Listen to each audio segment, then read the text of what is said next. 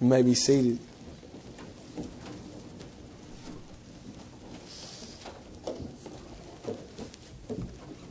Let's pray together. Oh God, we come to you this morning, and we do say that the prayer of our heart is that we be humble and contrite before you, broken. We know that you desire these things more than even the sacrifices that were made by the Old Testament saints. In fact, you would not receive their sacrifices unless they were humble and contrite and broken in heart and mind and spirit. And so, Lord, we assume no less of you now. You are still a righteous God, a holy God, totally separate from us. Nothing like us, really, in your essence. Only the fringes of your ways are seen in your creation. The very outskirts of your magnificent, beautiful, holy existence. Your glory. As we saw this morning, as we heard this morning, from all of eternity you have had a covenant with yourself, between yourself, the Son, and the Spirit. You have not, Lord, forgotten that covenant. Never, ever have you turned your back on that covenant. But you have slowly, methodically, patiently, lovingly, graciously worked that covenant out, even in your Son, Jesus Christ. Lord, as Solomon and others reflected at the dedication of your temple, the fact that they had been a wicked people. Lord, we confess we are wicked. I'm wicked. This people gathered here is wicked. Father, we have no hope outside of you because we are totally incapable of anything that is good in your sight. Our best is but filthy rags before you, worthy of hell fire for all of eternity. And so as Solomon reflected, it was in these times, in these seasons, that you dried up the rain from Israel. So dependent, God, are we on you, and yet we don't even give it a thought. And God, forgive us for this. God, help us in this to look to you. And remember that if we will turn from our wickedness and look into your beautiful face and beg and plead with you, you will forgive us, and you will not depart from us, and you will bless us, all for your name's sake and for the glory of yourself and your Son and your Spirit. Jesus, we come to you in this time of reflection over your Scripture, even your own words in Matthew. Lord, and we ask that you would attend them with the Spirit, that they would be made powerful by your Spirit. This is all for naught unless you do something in the hearts of your people. So God, I beg you, for your own sake, Lord, for your own name's sake, do a work today so that the people might leave not impressed with Grace Fellowship. But God, may they leave here saying, what a wonderful God. What a marvelous Lord. What a magnificent grace. Oh, to be part of that. God, make that their prayers they leave. It's in your name we pray and depend on completely. Amen. First of all, I want to thank you for time to spend in reflection and thought and vacation, as some call it. It is vacation. It was a great time with my family. I'm very privileged to do that. I was sharing with Ann Sprayberry over in the fellowship hall earlier this morning as I prepared the Lord's Supper elements. And you know, we act as if vacation's a new thing. Actually, we've shortened vacations these days to a week.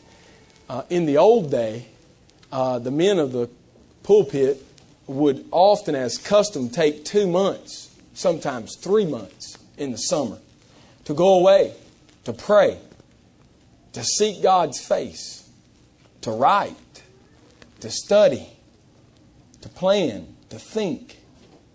And they would return for 9 months of service to the Lord in His church. And you might say, well, how could they get anything done? Well, Many of them believed more was done in that 3 months than could ever have been done in 9 months without the 3. The 3 months was crucial. I'm not asking for 3 months. We're in a different society. I understand that. But it saddened me this week as in the afternoon, my wife loves the beach, by the way. She can stay there 24 hours a day. I don't love it all that much. I do like it. I'm learning to like it more. And my kids need naps. So I take them up, they take a nap. Amy stays at the beach, and I go sit on the deck outside the little place we stay in. I look at the ocean. You know, the ocean's a great thing to cause thought, reflection. And I thought, God, what's wrong with me? What's wrong with our society? Where are we headed? You know, I had a lot of thoughts, not a lot of deep thoughts probably. None very much. I might not want you to know all of them, but one that I do want you to think of is the pace at which we live this life and how it's killing us. It's killing us. It's killing me. It's killing you.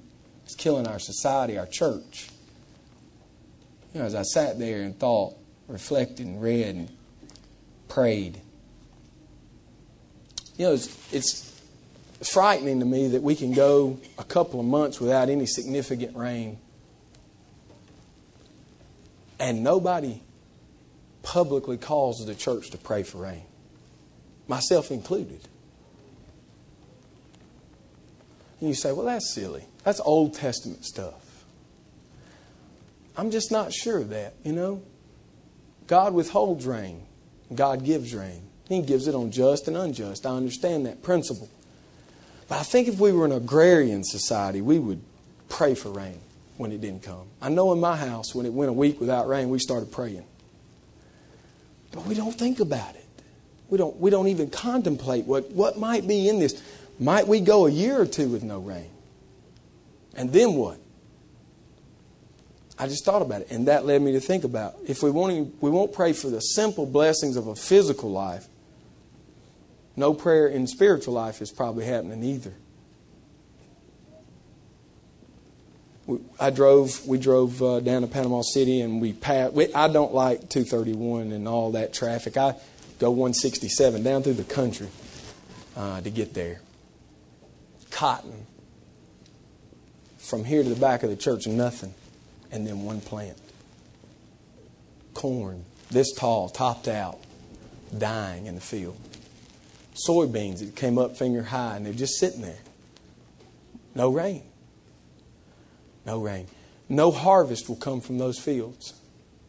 Those crops are gone. They're dead. They're collecting insurance payments at best at this point. Those farmers are. And that's really what I've thought of for 2 or 3 months now in my own personal life, in my prayer life, in my life thinking for the church. And then this week, it kind of all came to a head as I thought over the passage of Matthew 9:35 through 38, where the Lord calls on His men to pray to the Lord of the harvest that He send workers into His harvest field. And seeing all of this crop that's destroyed now, and the lack of rain, and the lack of prayer, it just brought me to think, is it possible that we are not dependent on God, that He bring a spiritual harvest to the church? Not to just this church, but to the church at large in our generation. Is it possible that we are no longer dependent on God, but rather dependent on man's schemes and plans, programs, things that may be okay in and of themselves, not evil, but yet man-made in a sense? Whipped up, emotionalism, evangelism in the worker sense of the word. Jesus went throughout, the Bible says in Matthew 9:35, all the cities and villages, teaching in their synagogues, proclaiming the gospel of the kingdom, sowing seed, healing every disease and every affliction. When He saw the crowds, He had it says compassion probably. In your Bible, you could insert great pity. He had great pity for them because they were harassed, persecuted, driven about. They were helpless, like sheep without a shepherd. It caught my attention, I have to admit. I thought back to these last years here at Grace Fellowship, and I thought the question that kept coming back in my thinking over the last 2 months, and especially in this last week, sitting there thinking and contemplating. The question was, might 2007 be the beginning of a harvest at Grace Fellowship? Might this year? We're halfway through, I know. Months are dwindling away. Might this be the year? Could God have used this time as a movement for His Spirit which would cause earnestness, deep, heartfelt passion for His work to spread through His Spirit in His church? Might this be the year in which God grants us to see many people converted to obedient faith in Jesus Christ? The question really is there a harvest coming? Or are we like those fields? A sprig of stalk here, a sprig of stalk there, corn topped out this high, no harvest. Soybeans dying from a lack of rain. Dying. These are significant questions. I don't want to go to the future without looking back at our past and kind of reflecting. God forbid that we should sound ungrateful or minimize the mercy of God over these past 3.5 years, 4 years together. Things that are significant have happened. I want to recount them for you lest you forget. This is kind of a Hebrew way of championing God. Remember the mighty works of God, lest in the day of battle you be like the Ephraimites and you do not remember the powerful work of God and you turn back in fear. So let me remind you of some beautiful, wonderful works of God's grace. God has been pleased in these last years to bring a small band of about 30 people to a significant increase. We've increased over 120 people, counting the children, in that time. Somewhere at around 150 now. We've enjoyed the journey from the living room of my home on Post Oak Road to the Anniston Meeting Center to Lockett Drive. And now we stand at the edge of a day where we will be planted in a permanent home at McClellan. 8.5 acres, 2 buildings that need renovation and are on the way now to renovation. A permanent home. We went from a people with no home to now the look just there, like Moses standing looking at the promised land. It's right there. It's right there. God is great. His work is great. We started, you might say, with financial balance of 0. Nothing. We had nothing. We didn't even have a home. God has blessed us to the point that now we have an operation budget and savings of about $200,000 besides the Micah Fleming Fund, which is around $60,000. In that time, we've gained the grace of this property, which was purchased for $24. I don't even think we paid the $24. I don't remember. But that was what the price of it was. $24 for this facility. A facility nicer than most facilities for worship around the world. We got it for nothing.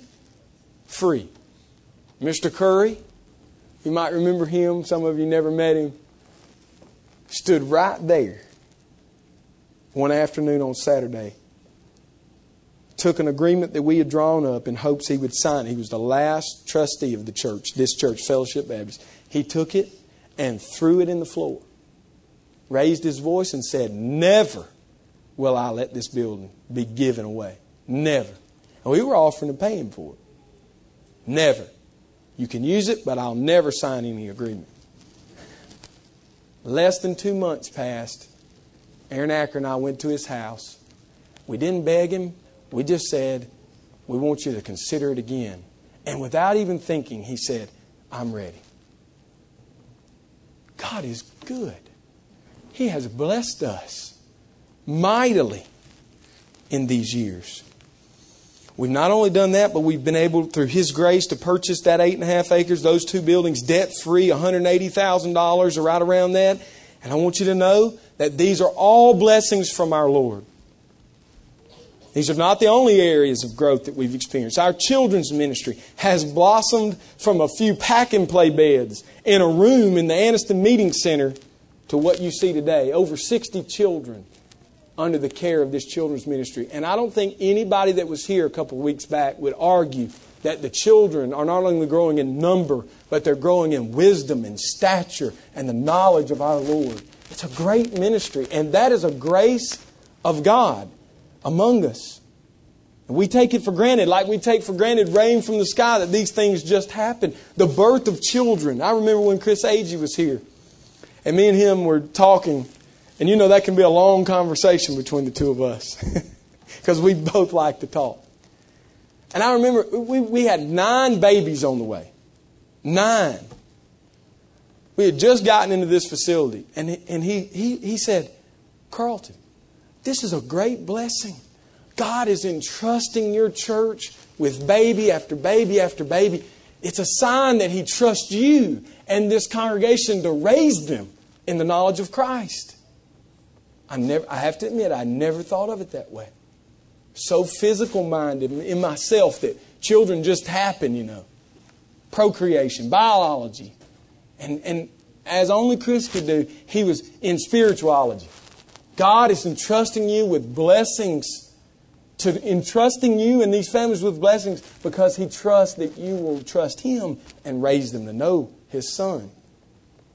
So, if that be the case, then we've been blessed. We've been greatly blessed. And I believe it is the case. From a few little children to now 60. Under the 6th grade, Miss Pinkston can tell you. All of this. We've seen the increase in missions out of this church, to campus outreach, to Every Tribe Ministry, Masters Academy International, several short-term ministry projects.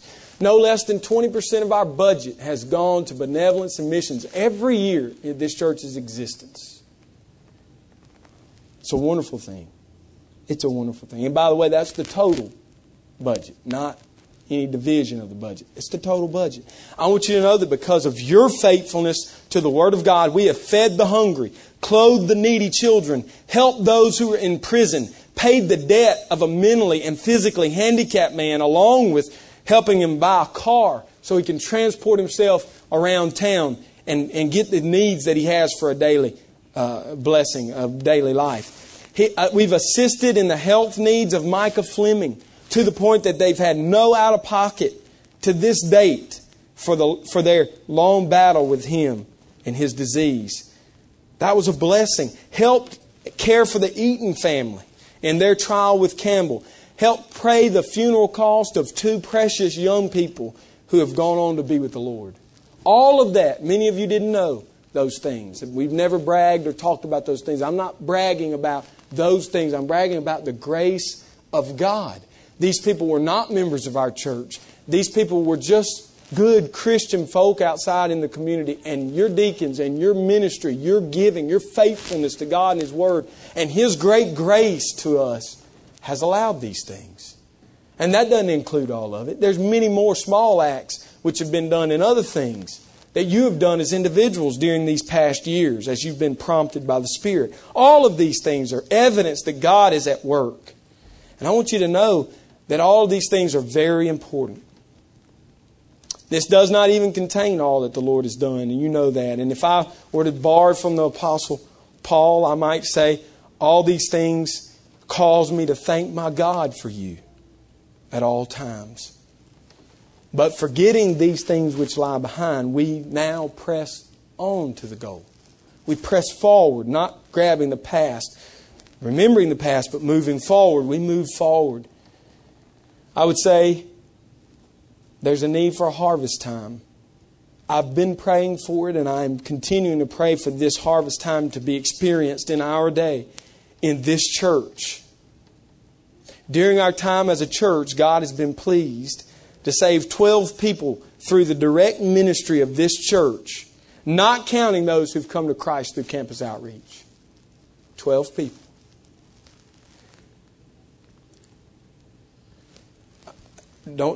Don't hear this wrong. I don't want you to misunderstand. This is not fussing. This is confession.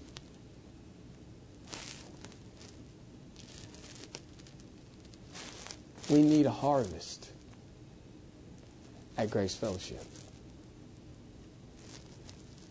90% of Alabamians would say they are associated with a church of some kind. 90%. But I think it's foolish to believe that 90% are Christian. We need a harvest in our community, in our state, in our church. I think of the fact that there are so many, even maybe in this congregation, who know of the things of God in their minds, but have never experienced the heart change of the Holy Spirit.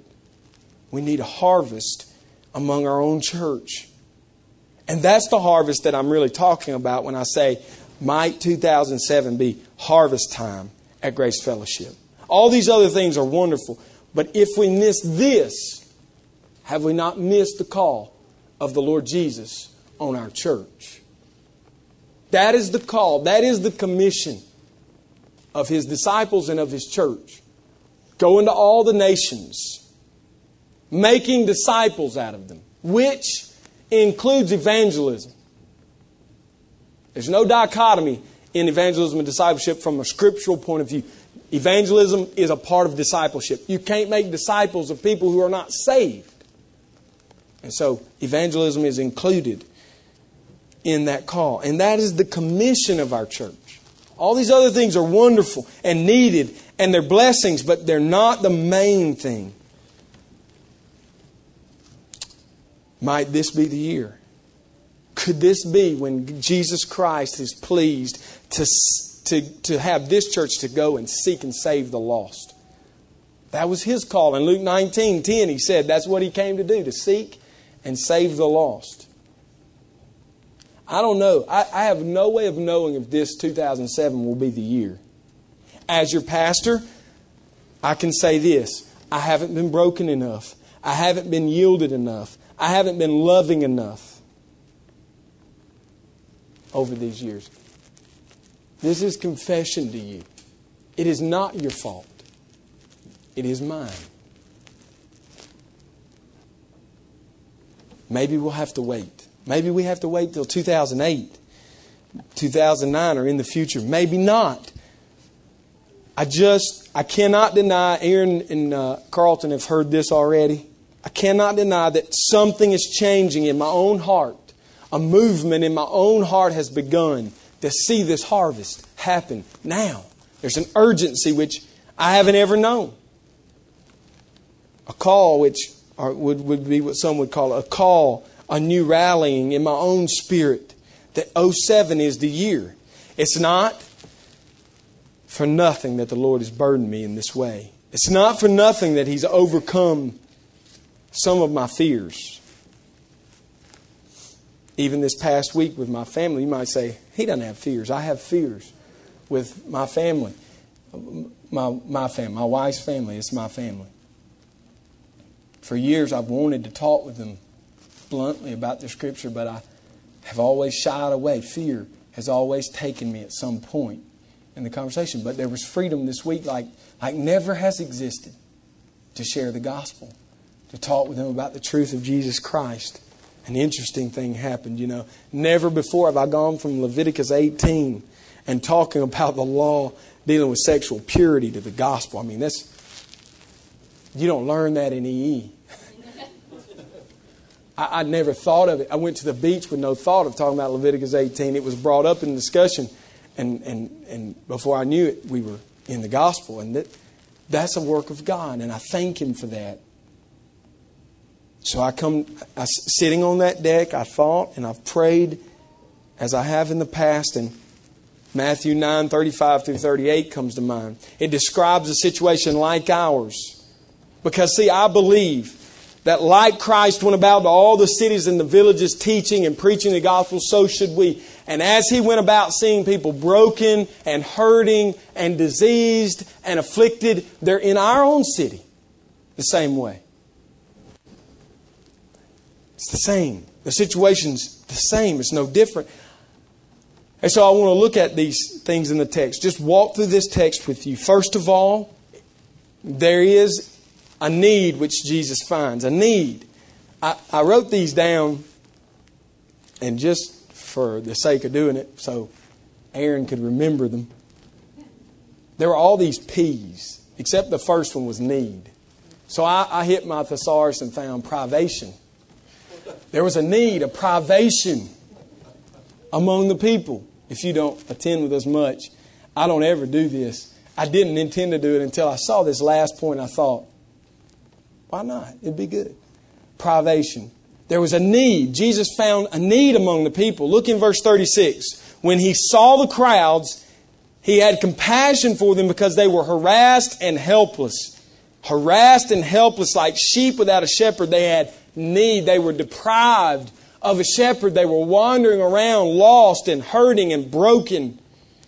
Dying, you might say. People without Christ are like sheep who have no shepherd. They run out of green grass to eat. They don't know what water pool to go drink out of. So in our day, all this spiritual awakening is happening. Like in Palestine in Jesus' day, all of this religious stuff is all over the place, and people are dying in religion.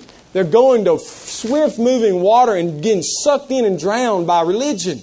New Age movement and Eastern mysticism. And we look at the churches and their religiosity instead of a connection to Christ, a true relationship, a real Christian relationship with Jesus. We look at our world and we say they are like a sheep without a shepherd. They hurt, they're broken, they're afflicted, they're sick, and they want help, but they don't know where to go to get it. Why?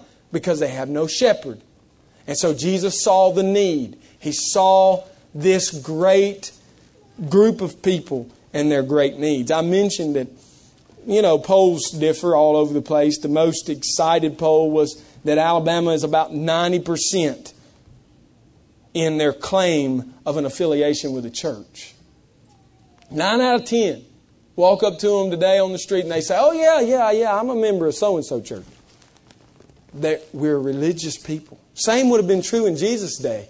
In Palestine, they all would have said, oh yeah, we're part of it, man. We're with it. First Church of Jerusalem, that's us. First Synagogue, we're part of that Jewish movement. And yet there's this great need. If we take time to step back, to slow down, to think the thoughts of our Lord, we would see them hurting, broken, sick, afflicted. And we should notice that. That's the first thing in this passage. Secondly, we notice in verse 36 that He had pity on them. He had pity on them, compassion on them. The word means to literally be moved in one's stomach, to be moved in your bowels. You've had that feeling where people, where something tragic happens and that sick feeling hits you in your gut. Well, a loved one is sick or dying. And you look at that situation and it just wrenches your insides. That's pity. That's compassion. That's compassion. I've experienced that feeling. I know many of you have experienced that feeling of pity. But I wonder this. Have I or you ever felt that pity over spiritual lostness? Ever. See, that's what Jesus felt pity about. Oh, there'll always be poor people. He made that statement very clear. And there'll always be sick people. And there'll always be afflicted people. But I believe what moved Him to compassion was the fact that they were sheep without a shepherd. That's what He was compassionate about. Don't hear me wrong. It's not wrong to feel sorry for the homeless man or woman or child who needs. We should feel pity for them. It's not wrong to feel pity for someone in great physical pain or disease. We should feel pity for them. It's not wrong to hurt for your loved ones when they hurt. We should hurt with them. The only thing left to ask is, why not when they're spiritually dead? Are we not pitiful for them? Why is our stomach not churned for them? Why are we not moved in our spirit? What's wrong with us? What's wrong with me that I can pass my neighbors, throw up a wave, and know that unless someone shares the gospel, they go to hell? They go to hell. That's a fact lost on American Christianity, I believe. It's a fact that's been lost on me and probably on you. And that is that when you drive by those homes of people watering their grass, playing with their children, going about their business, and you know they're lost, when you look at them, if you're not willing to feel pity and share the faith with them, you might as well look them in the eye with a smile on your face and say, have a nice trip to hell. Enjoy the ride. That's what our church has become in America. No pity for the lost. No pity. You say, that sounds like emotionalism. That's what they told Jonathan Edwards too when he made similar statements. But I want to tell you quickly that that's not a whipped up emotion that you feel. Because that pity, seeing Christ with this pity, it's no less than the pity he felt for Jerusalem. Right? I've wanted to bring you under my wings like a hen does her chicks, but you would not. And he cried over them. Where does that come from? That's not natural. That cannot come from within us and our own personhood. That comes from the Spirit of God. The wickedness of our world will never grieve us. The plight of their eternity will never bother us until the Spirit of God prompts it from us. Prompts that emotion, that compassion, that heart-wrenching, gut-churning pity. And you say, what good does it do to talk about it? I just feel guilty. I just feel beat up when I leave messages like this. Well, I hope this next word brings encouragement to you. Notice that Jesus saw potential in His disciples. See, it doesn't say that the disciples felt any pity for these people. Do you see that? Jesus had great compassion on them because they looked as if they had no shepherd. Does it say the disciples felt that pity? They didn't feel it. They're like us. They walked by these people. They went around with Jesus. They saw people saved. They saw people healed. They thought, what a wonderful thing. They had no personal pity. They're just tagging along. So what does Jesus say? He says, you have potential. How does He say that? Look there in verse 37. He said to His disciples, the harvest is plentiful. Now that's a statement that a reaper makes to fellow reapers. When they're headed to the field together, the leader would often say, the harvest is plentiful. That let all the servants know we're in for a good day's work. There's potential in this field. We've got a great task before us. Jesus is making that statement to His fellow servants of the gospel. He's saying, you feel no pity at this moment? You've never thought of being a great reaper? The harvest is plentiful. The harvest is plentiful. Potential is there. Don't have that lost. Not only potential inside the disciples and potential inside of us, but there's potential in the world. God has not left to chance or circumstance the coming of one person to Himself for salvation. He has worked tirelessly. He has run after the lost sheep of Israel to bring them back to Himself. God is ahead of us in this work, and He's working all the time. And so we would say, as we look at Jacksonville, not with desperation. We don't look at Calhoun County with desperation and say, oh, we've got to try to trick them, hook them, hoodwink them, whatever we can do to get them to come here. No, we say God is at work. The harvest is plentiful. There is potential. People are there to be saved. They're there. We don't have to create them. We don't have to make them. We don't have to guilt them. They're there. Ripe for the harvest. Ripe for the harvest. And so we have potential in front of us.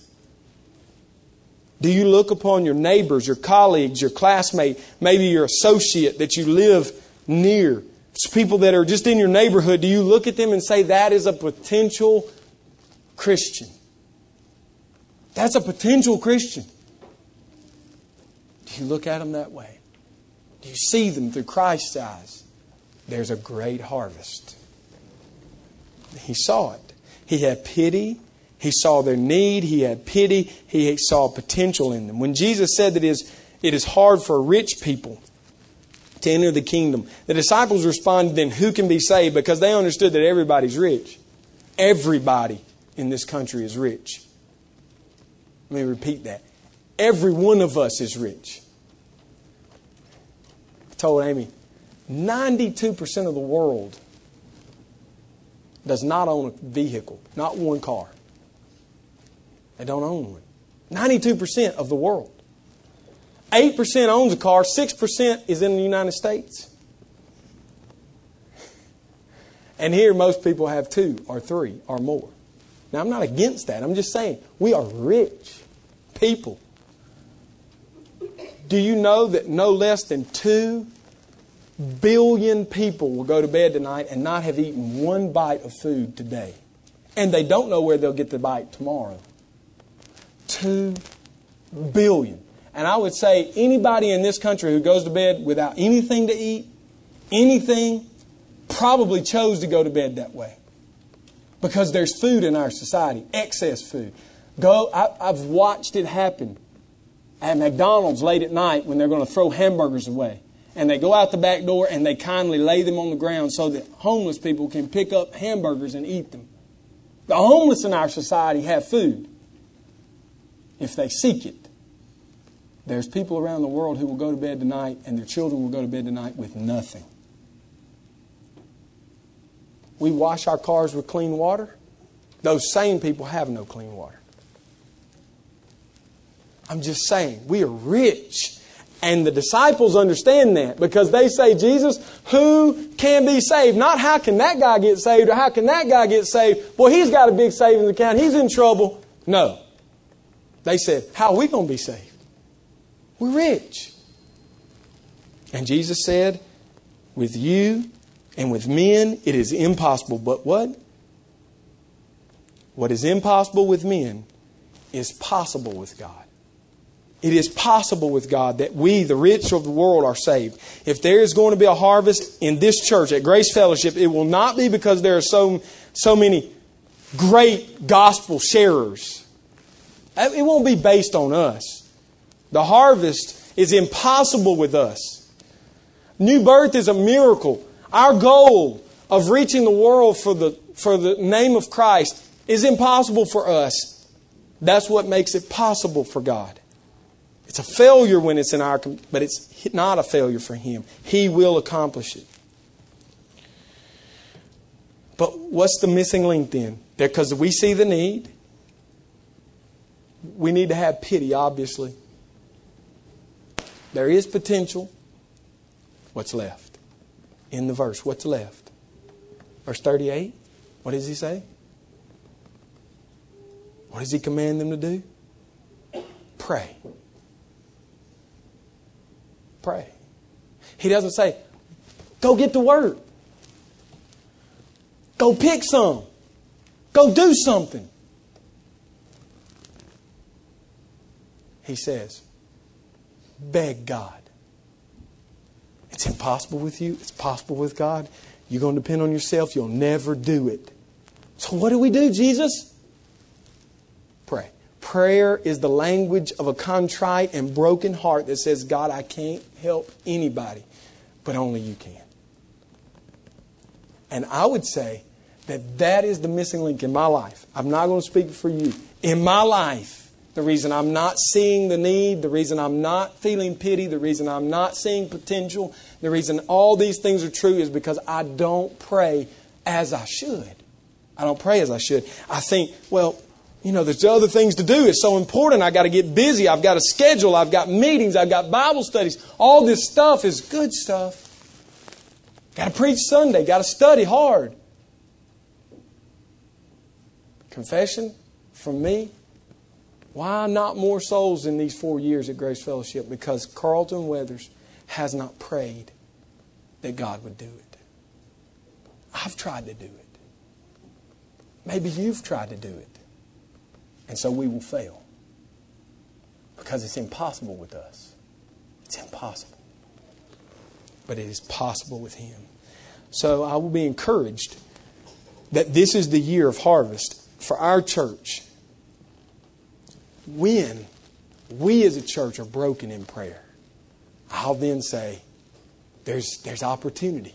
It could happen in 2007. If it doesn't, if no prayer happens, if I preach this message, we go home, nothing's changed. What a wonderful message. Praise God. He got back from Panama City. He's energized. Wow, it'll wear off in a week or two. And nobody prays. Then I'll say in my own heart, not in judgment, but in my own heart, God, I'm not broken enough. I'm not praying enough. I'm not where I need to be. So make me there for 2008 because it won't happen this year. And so we'll just continue to preach the Word of God and teach the Word of God. And we'll continue to seek out prayer in our own lives, hoping and praying that God will do what only He can do. But when we look at this text, we can't move past the fact that prayer is the ingredient of a harvest. That's it. Prayer.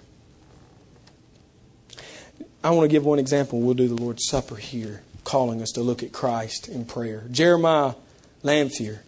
Many of you wouldn't know him. I didn't know him. I found him as an example in a commentary. But this commentator wrote that 130 years ago, about 140 now from the date of the commentary, in New York City, Jeremiah Lanphier is an example of how prayer works in evangelism. In the 1850s, there was a secular and religious condition combined to bring about a crash all around. There was a panic that swept America because, now think of this, because their wealth became bankrupt almost overnight. Banks began to call in foreclosure on debt. There was a great shrinking back of the economy. Everybody had been speculating on growth and growth and growth and more growth. Sound familiar? Speculating. It's going to keep going. It's going to keep that. We hadn't reached the ceiling. And then we reached the ceiling and the economy dropped back and people lost all their wealth. They went from wealth to poverty overnight. Their factories shut down. The bank called in their foreclosures. The railroad systems began to lay off workers. New York City had 30,000 men without a job. 30,000 men roaming the streets with nothing to do. In October of 1857, the hearts of the people were thoroughly weaned from any speculation. Hunger, despair looked them in the face for the first time in their generation. That's us. That's where we are. We've never known starvation in this country in my lifetime. Not even close to it. Probably not in most of your lifetimes. Maybe a few of you experienced the fringe end of the Depression. Most of you are post-World War II or right at World War II, which was the upswing. So we've been in prosperous times, and now what I'm saying is we're right where they were in 1857 when everything came crashing down. On July the 1st, 1857, a quiet businessman named Jeremiah Lanphier took up an appointment as a city missionary in downtown New York. Lanphier was appointed by the North Church of the Dutch Reformed denomination. This church was suffering from depletion of membership because everybody was moving to the suburbs. He was a city missionary and he engaged in his work diligently, visiting people, trying to reach neighborhoods, doing all this work with no result. He was burdened. And so what did he do? He began to pray at noon every day for 1 hour. Every Wednesday for 1 hour. He passed out a tract, and this is what the tract said. How often shall I pray? As often as the language of prayer is in my heart. As often as I see my need of help. As often as I feel the power of temptation. As often as I am made sensible of any spiritual declination or feel the aggression of a worldly spirit. In prayer, we leave the business of time for that of eternity, and intercourse with men for intercourse with God. A day prayer meeting is held every Wednesday, he said, from 12 to 1 o'clock in the consistory building in the North Dutch Reformed Church at the corner of Fulton and William Street. This meeting is intended to give merchants, mechanics, clerks, strangers, businessmen generally an opportunity to stop and call upon God amid the perplexities in this society. It will continue for 1 hour, but it's designed for you to come and go at 5-minute intervals, 10-minute intervals. Accordingly, at 12 noon, September 23rd, 1857, he was there. Lanphier began his meeting. He took his seat. He waited for the response of his invitation. 5 minutes went by. No one came. 10 minutes, 15, 20, 30 minutes passed, and he heard the footsteps of the first person. 6 people came on that first day, and they prayed fervently before God for 1 hour. And then at 12:30, the next Wednesday, more people came. And on the following Wednesday, they had 40 people gathered. In the first week of October 1857, they wanted to hold the meeting every day at lunch. 6 months passed. 10,000 businessmen joined the prayer meeting in that 1 month. 10,000. Within 2 years, 1 million people were converted and added to the American church through a prayer meeting that started with 6 people. Really started with one man. No fanaticism, no hysteria. They did one thing. They begged God, the Lord of the harvest, to bring in the harvest. And He did it. So my question is this: is there any Jeremiah Lanphiers among us? Is there anybody who would say, I'm going to beg God 1 hour a day, 30 minutes, 5 minutes, I'm going to beg God? I have 3 challenges as I close. First, I want to challenge you to look inward. Look inside yourself. To know if you have pity, if you see the need. That's what I want you to do. I want you to think of those things. Is that existing in my life? If not, repent and beg God to send the blessing of His Spirit on you, that you might see what He sees. That's the first challenge to you from this message. Secondly, I would say, begin actively to think of everybody in your life as the lost sheep. Everybody. Don't assume anybody's saved. Not even your husband or wife. Don't assume anybody is a Christian. But lovingly share the gospel at every turn. Scatter the seed. Jesus went to every city in every synagogue and preached the gospel and healed the afflicted. Every city and every synagogue. It means He spread it widely. So for you, that might be Honda or JSU or wherever you are. Wherever you are. That's my second challenge to you. Look at the world as lost. Everybody. In a broken way. Third, finally, I want to ask you to do this. This week. And this we don't do this all the time. I feel like this is a good thing. If not for you, good. Don't do it. I'm calling you as a church to fast and pray. I'm personally going to fast starting Monday for 7 days. Every meal. I'm asking you to fast 1 meal a day. Just one. Don't eat it. A meal you normally eat, don't eat it. And spend that 30 minutes praying for the lost sheep in our world. And for God to make us feel pity for the lost. Beg Him to do the harvest in our church this year. For 1 week. 7 days, 7 meals, 7 30-minute intervals. That's what I'm asking you to do. As individuals, do that. If God moves on you, do it. Pray. Seek His face. That's all. I'm not going to launch some program, some flashy thing. No billboards, no goals. The goal is this. Seek God that He might bring His harvest into His barn for eternity. Seek God. That's all. That's the goal. If we do that for 7 days, He will be pleased to show us our sin, to draw us to Himself, and to break our hearts for those who are lost. He'll be pleased to do that. And we will have done a great thing in His name. So that's the invitation, if you want that. That's it. That's the call. We've come to take the Lord's Supper also. I know that we are going late. And so I just want to take the prerogative to move that till next week. I don't want to extend this unduly. This has been a long message. I've had overflow, you might say, of heart. It's too important of a service to just shove it in at the end so we can say we did it. Okay?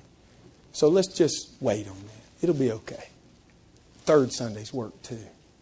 I want to close with this. A personal example related to my life as a child. I've told you often of my granny. She influenced me probably more than any human until I got married. Now my wife holds great influence over me. She was 84 when I was 7, 8 years old. She died at 88. When she was 84, we were in her garden. I was 7 years old. And we were talking about farming, about what we've been talking about, sowing seed. And she was relating that to the gospel. I don't know. I have this sense. I had to ask her maybe in glory if she thought I was going to be a preacher or something. I don't know. But she was telling me about this harvest work. And we got down in the garden and we sat down under there. She had this huge oak tree. She said it was a big tree when she was a little child. So it had to have been an old tree, you know. We sat down under the shade of that tree. She had her bonnet on, her apron. We were sweaty. And I sat right next to her. And she would sing and she would pray and she would talk to me about spiritual things. This day she said, "Son, do you see that field over there? Across the yard, my daddy farmed cotton over there. It's our family farm. It's about 100 acres there under cultivation at that time." My grandmother said, "You see that field?" I said, "Yes." She said, "My daddy put that field into cultivation. Every year he'd take in a little more, a little more, and a little more. And he'd get more workers, and they'd work that field. And they'd grow cotton." She said, "Son, in your spiritual life, you can't take in the whole 100 acres at one time. It's too much. You take in a little, and the next year you take in some more. The next year you take in some more. And the next year more. It takes a long time," she said, "to have an impact for God among a group of people. It takes a long time." And she launched off into this story about how preachers come and go nowadays. Nowadays, preachers, they come and go. They come and go. She said, they think the work of God is done in lurches, in just little minutes. But I want you to know, when I was a kid, the way they took in a field was how they worked in a church. A little at a time. And they stayed for years. And so, from the very beginning, you know that I have said that. Grace Fellowship is not about running a sprint and trying to achieve some short-term goal. We're going to take in a little of that 100 acres every opportunity we have. Just a little. Okay? And we're going to do it together. We're going to do it together.